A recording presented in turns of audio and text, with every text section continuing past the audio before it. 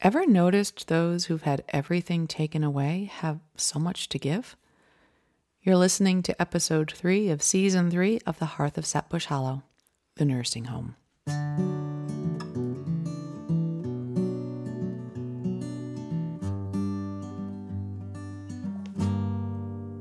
It was a cold, wild winter. You were sleeping on my shoulder. I was praying that the raging storm would stay a little longer. With your feet up on the dashboard of my summer dream in Westwood, I was hoping that we'd wake up to the softest of spring mornings, humming do do do do do do do do.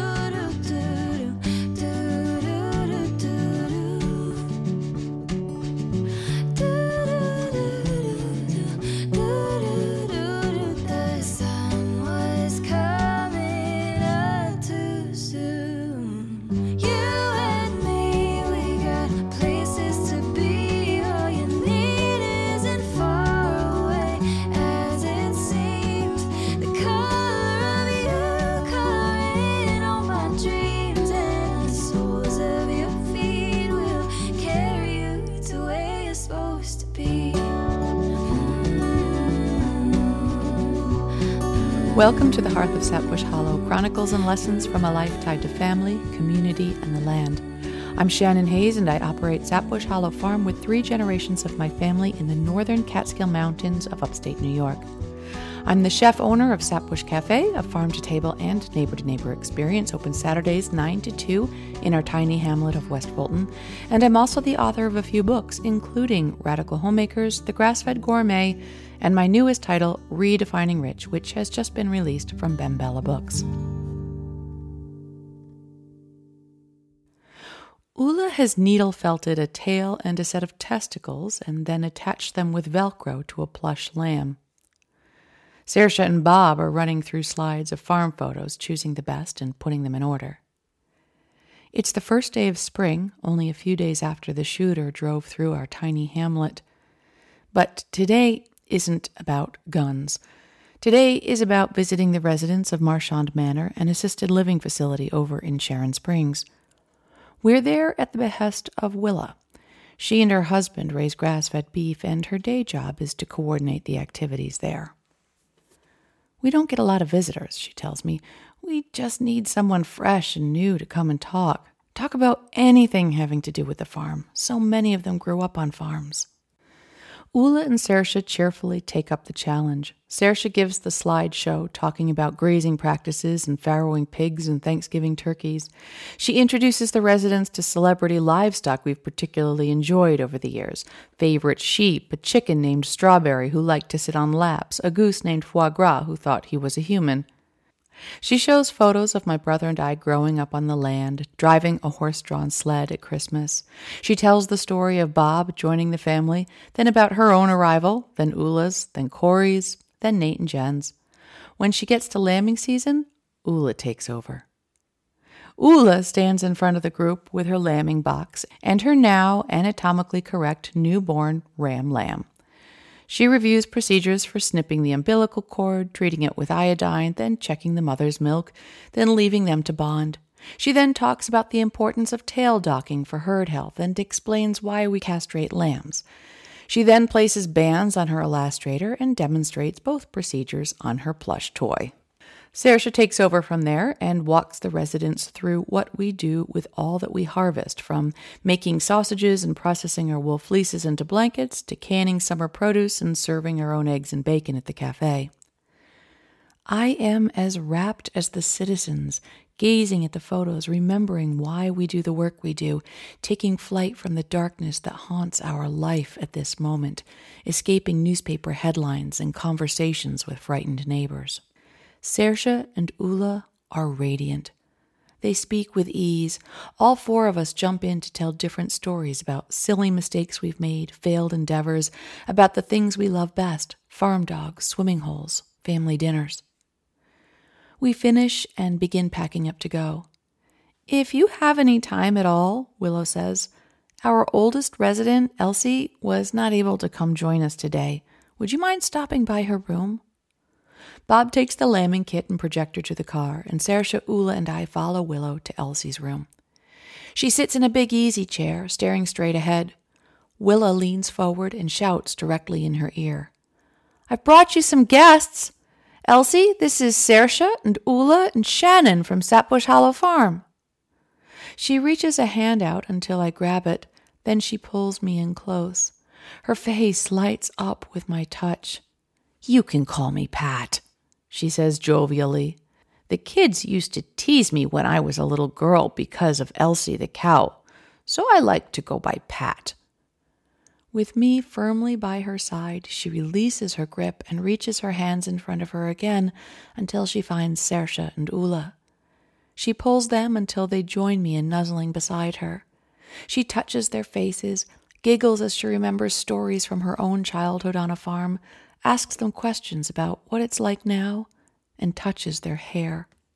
At first, Saoirse and Ula struggle to make themselves heard. They quickly learn, however, to give short, loud responses, to smile broadly, and to keep in Pat's embrace. "She can't really see much any longer, and her hearing has really declined," Willa explains to me on the side. "So she can't participate in any of the activities in the same way. It's just so sad." But Pat is not sad in this moment. Her eyes are alight with mischief as she remembers cow pie fights and feats of farm athleticism. What she has lost in sight and hearing, she makes up for with touch, repeatedly hugging us all and squeezing our hands. But we can't stay all day. There are chores to do and errands to run and the current reality of our situation to face. We say our goodbyes and return to the car where we ride without speaking. Saoirse, my stoic kid, breaks the silence with a sniffle from the back seat. "What's wrong?" I ask. "She has nothing left," she tells me. "She can't see, she can't walk, she can hardly hear." Saoirse is wrapping her 18-year-old mind around the ephemerality of her own youth. But how could Pat have nothing left when she had so much to give us? My 48-year-old soul is uplifted by her, by the joy she expressed at our visit, by the warmth of her touch, the strength of her serenity as life slowly reclaims from her the gifts that each of us takes for granted.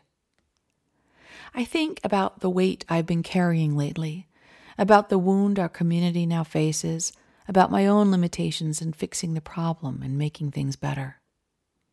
But today, I got to hold Pat's hand, and in it, I felt the softest of reminders.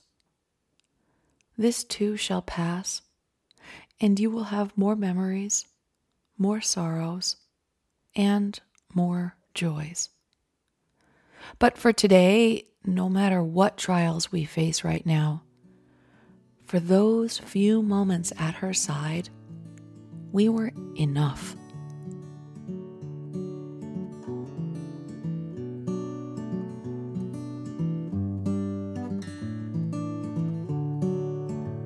Happy spring, everyone. Sapbush Cafe is now open for the season every Saturday through December 24th from 9 a.m. until 2 p.m. Our online website, sapbushfarmstore.com, is stocked with our grass-fed and pastured meats as well as wool bedding and yarn. Since the shooting, the Honor Store has been taped back together for the time being, but we do not have any retail freezer space, so you'll need to order your cuts before you come, and we'll have them pulled and left in the pickup freezer for you. That said, I do want to take a few moments to thank those of you who urged us to start the Sapbush Hollow GoFundMe campaign and those of you who contributed. We are still waiting on insurance, and with the long wait times due to supply chain shortages, we risked a major logjam problem as the growing season approaches. Your gifts enabled us to move fast, putting in orders for replacement parts and equipment. Because of you, that Honor Store should be fully operational by the end of the month. You're amazing. Thank you. Our farm-to-table retreat on Panther Creek and the Tenter site are already getting summer bookings.